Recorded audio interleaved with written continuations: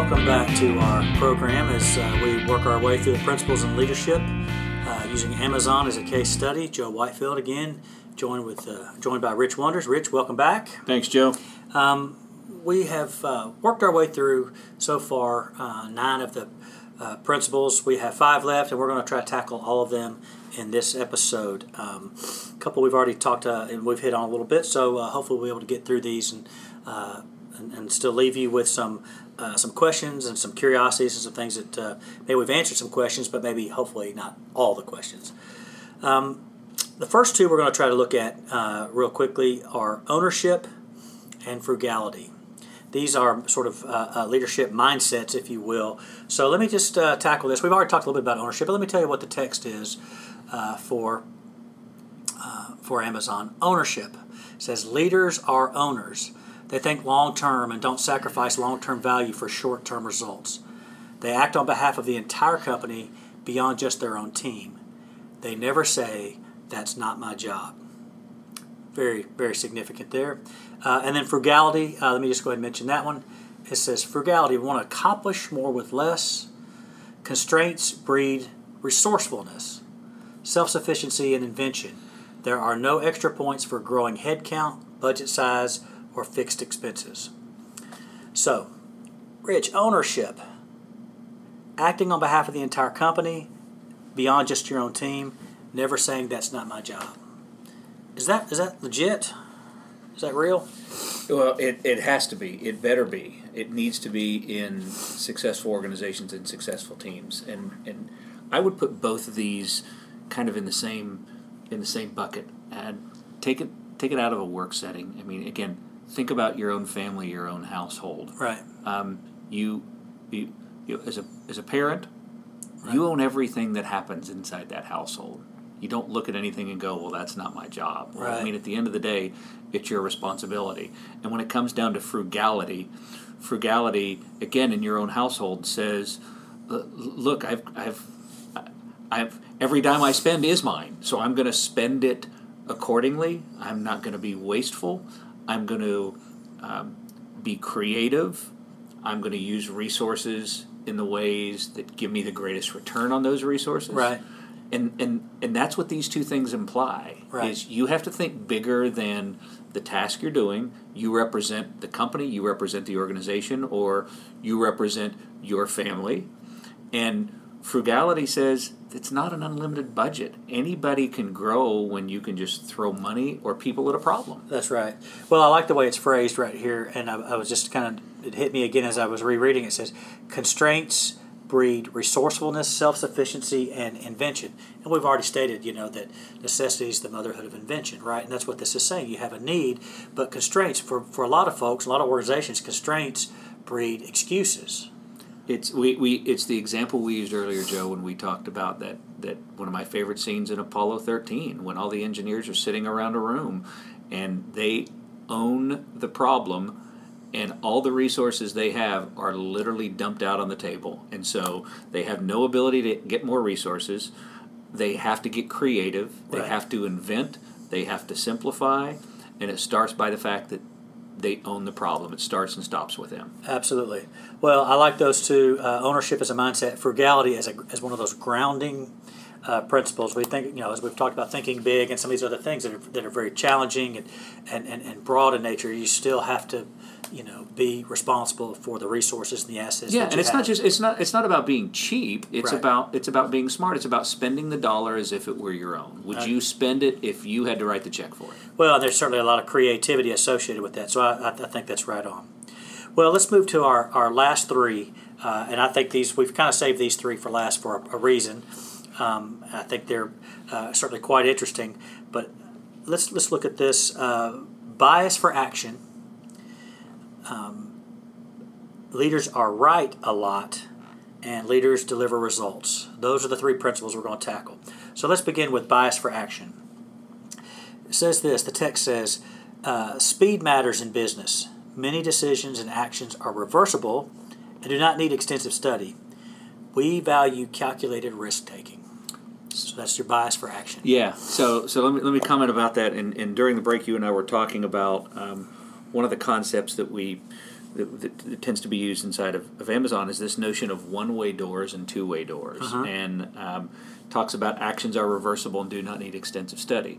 As the name might imply, a two-way door says I can step through it. If I don't like what's on the other side, I can step right back through it. Yeah. And so the implication being is that when speed matters, and in business or in education, speed usually does matter, right? So, and it's not often that we have perfect information. And as we've talked about, having 80% of the information in many cases is more than sufficient to make a decision that's reversible in a two-way door, because sometimes the opportunity cost of that last 20% may be both high in terms of time as well as real dollars and efforts. And so the bias for action says, let's move. It's easier to direct an object that's moving than it is an object that's standing still. It's just a scientific principle, right? So when you get the organization moving, when you get decisions that are being made, it's easier to re-vector those decisions than it is making no decision at all. And so that's where this notion of one-way doors and two-way doors. Now, organizationally, you will come to major decisions that are not reversible, or if they are reversible, it's over many, many, many years. Very, very high price. It's a very high price, and so the bar on that decision is much higher. So therefore, you have to dive deeper, you have to have much more information, and you have to probably take much longer and reach a level of consensus on those kind of one-way door decisions that will change the organization fundamentally or change the company in ways that can't be undone very quickly. Well, this is one of the reasons why we save this for last, because this is sort of this and the last couple are, this is where the rubber meets the road. Again, a bias for action. Leaders do things, right? We've talked about deep dive, we've talked about the analytics, we've talked about hiring, but it's all here so that we can grow, we can expand, we can meet challenges, we can do what we're supposed to do as a business or an organization, right? So we have to be an organization of action, which means we have to be people of action, right? Leaders of action. So it's a fascinating thing that there's a bias for action and risk taking. You alluded to this, that all decisions don't carry the same weight. There are the big decisions, and there are the lesser decisions. We have a joke at our house that says, my wife and I have an arrangement. She makes all the small decisions, and I make all the big decisions. And after 31 years of marriage, we haven't had a big decision yet. That's right. Smart man. So we kind of understand that. But in organizations and like everywhere, all decisions are not equal, to carry the equal weight. The one-way door, the two-way door, some things are reversible, some things aren't, some things carry. So talk one more, if you can, a little bit more about calculated risk-taking. Again, back to having an environment. I mean, it's one thing to say we value that, but do we really? Is that legitimate? Yeah. So again, one man's calculated risk may not be another man's calculated risk. Obviously, right? Back to your what's small decisions and what's big decisions in the Whitefield household. Right. But I mean, again, the one of the environments that you really want to create, and this goes back to speed, this notion of bias for action, but it also goes back to, what are the big decisions and what are smaller decisions. But that is, lowering the cost of failure to near zero. And there are many times, I think, even corporately, we'll look back at things and go, man, we these were big failures. But were you able to learn from those failures and leverage that experience into something else? I agree. I think the key there is calculated risk taking, right? And you have to, because it sounds odd, but risk is the uncertainty, right? That's you put that in the risk category. You don't know because you don't control all the elements and all the variables, and so risk is in some cases synonymous with uncertainty. What's the cost to gain certainty? Well, right? So there has to be some measure of calculation or understanding about that. And understanding those risks kind of leads you into this next leadership principle, which is this notion of leaders are right a lot. Yes. Right? It doesn't say leaders are right every time, but it says your batting average better be pretty good. Yeah. right? And what does it say? It says, leaders are right a lot. They have strong judgment and good instincts. They seek diverse perspectives and work to disconfirm their beliefs. So let's get into this. This is very much about, for lack of a better word, at least one word comes to mind, is competency, right? How competent are you? Your experience, your expertise. I think you've got a thing on expertise. I think you've mentioned to me before about you weren't hired for your experience; you're hired for your expertise. Yeah, right? and we talked about that in the company a lot. Yeah. And somebody pointed that out to me. I'd been there for a year or so, and they go, "Look, don't confuse the fact that you were hired for your expertise, not your experience." And I had to really stop and think about that, because your expertise generally comes from a lot of experience, right? But they aren't the same thing, right?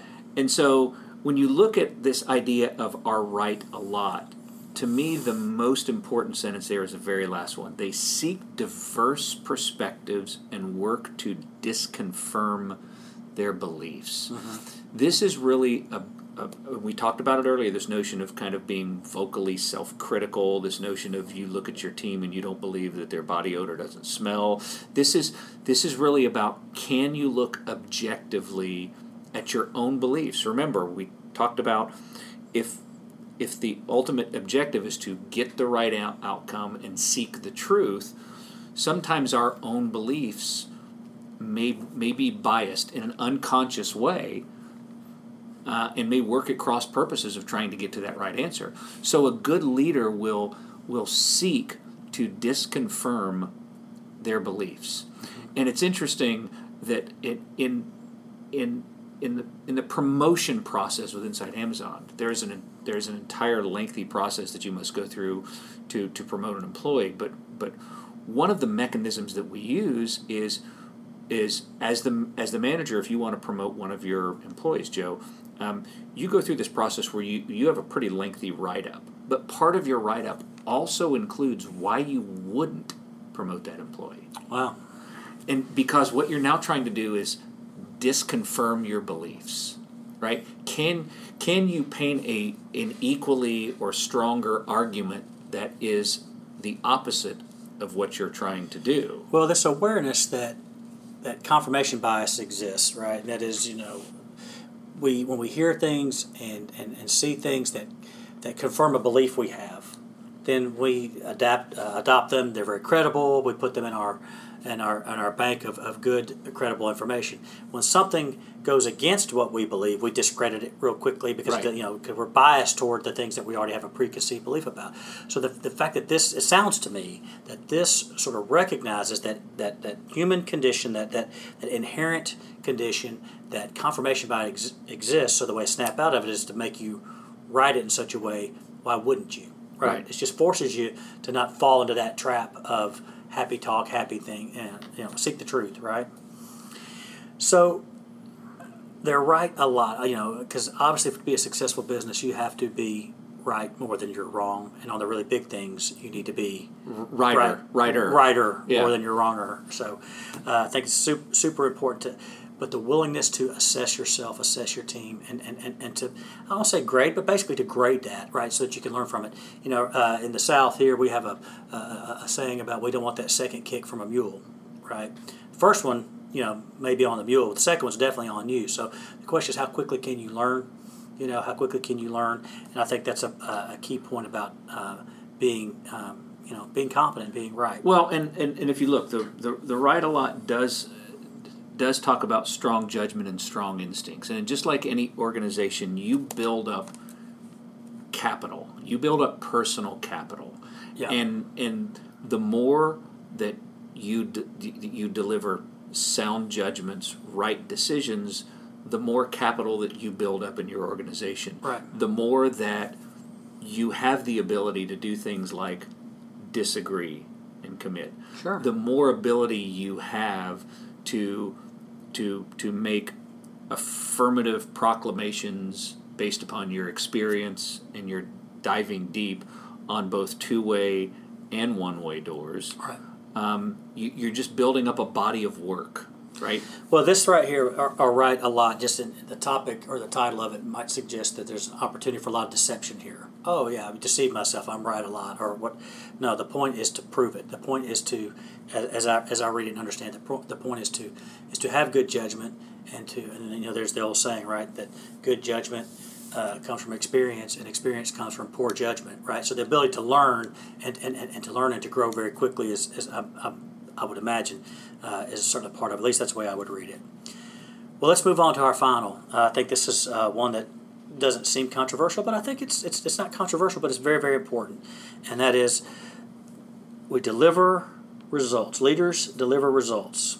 And the text says this: leaders focus on the key inputs for their business and deliver them with the right quality and in a timely fashion. Despite setbacks, they rise to the occasion and never settle.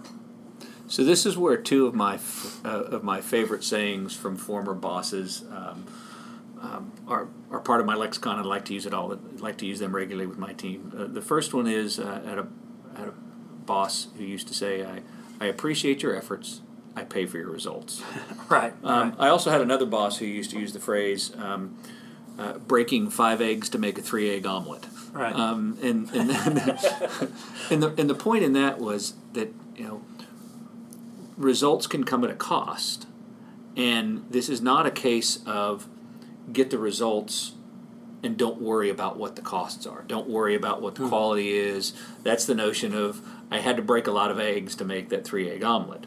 And so, at the end of the day, as leaders, we are paid to deliver results in whatever area we are in charge of in our various organizations. But don't confuse the fact that in some organizations more than others, there are style points here. Sure. And it's one of the things I like. I like the phrase talk about in golf that there's no pictures on the scorecard. But yeah, at the end of the day, in some organizations more than others, and you have to be mature enough to understand if and how style points matter in your own organization, right? Because there are places where how you get those results matter just as much as the results themselves. And I will tell you, inside Amazon, it's indexed very high on the how, not just the what. Well, as I hear you talk about that again, I think about that from a value perspective, right? The 5 eggs to make a 3-egg omelet. The style points, but again, it's about being competent. It's about being effective. It's about being all those things. And so the point is that we're not looking to luck into it, right? Like you talk about, the golf scorecard. How'd you make an 8 on that last hole, Rich? Well, I made a 30-foot putt, right? Well, me. So it's not that. The point is, you want to have those processes, you want to have those checks and balances, and all those. I mean, a good leader is going to look to be consistent and to be innovative and all those things, but results aren't just whatever comes, right? I mean, again, that's part of it. You have to deliver results. There can be a lot of emphasis on results to where ends justify the means. You can do again the non-value type ways that you get there, and I know that's not what's being suggested here. That we need to deliver proper results based on the inputs and everything like that. But and as it says right here, deliver them in the right quality and in a timely fashion. So it's qualified here. Results are a byproduct of all these things done well, right? And that's why it's hard to take any one of these individually without understanding the context of the interplay of these things together. Right? Because, you look at many of these things as principles enable other things. And in fact, there's a lot of wisdom to the interplay of whatever set of principles that you have, whether it's these 14 or something else. But the point being is that as leaders, we need a set of things that guide us. We need a set of things that guide our team, that help our teams to frame the right mental models, and then we put the right mechanisms in place to allow those things to scale throughout our organization. Because kind of coming back full circles to where we started, part of our jobs as leaders are to take the things that we do well and begin to plant the seed so those can grow in others. Right. And leadership isn't about ourselves. It's about what we do to help and support those around us and how we make our teams better. It's one of the first things that I always say when I walk into a new situation with a new team is, my job isn't to do your job.